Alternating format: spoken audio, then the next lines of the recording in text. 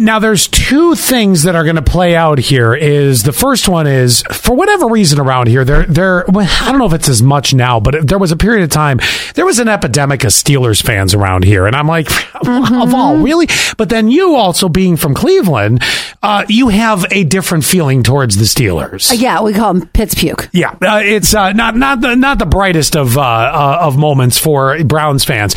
Anyway, a Georgia guy got tossed out of a Steelers game for hitting people with the towel. Do you remember the terrible towels? Oh, yes, because remember I dated a Steelers fan and he had one hanging in his room and I was like, is this TGI Fridays?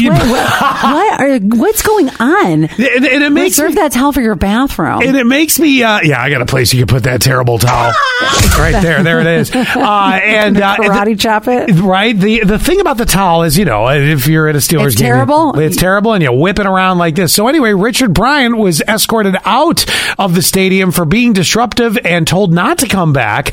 Cops were called to Bryant's section less than 2 hours later after he returned.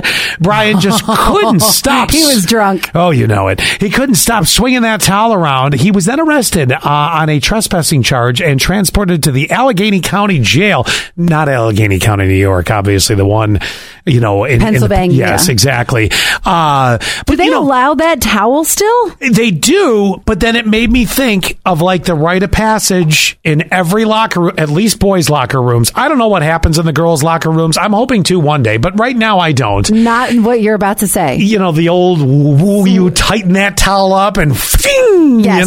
No, I've never gotten smacked with a towel in a locker room. Ever. No. Have you ever gotten smacked with a towel? Absolutely. Around a pool, if I'm with my friends growing up, we would go to the local community pool.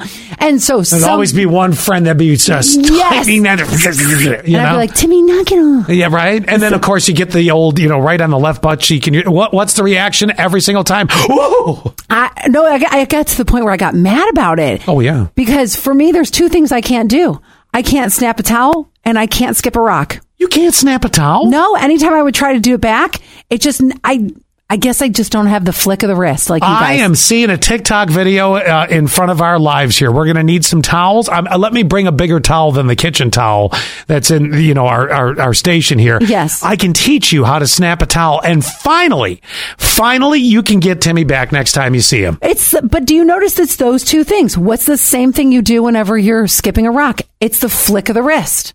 The flick of the towel. You don't have wrist flicking ability? I guess I don't. I wonder if it's in you. You just don't know how to bring it out yet. I'm wondering if we can work on this. I just feel... Did you have a problem whistling once, too? I also can't throw a Frisbee. Flick of the wrist.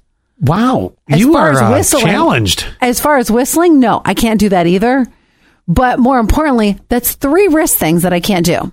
I never knew this about you. Mm-mm. Do your elbows just go? Is it like a straight shunt, like you have no wrist, like people with cankles? I think I just don't know how to stop. You have wristicles? What would we call that if you have no... Let's see. If it's cankle, wrist to arm, sausages, I don't know. Sausages. Okay, there.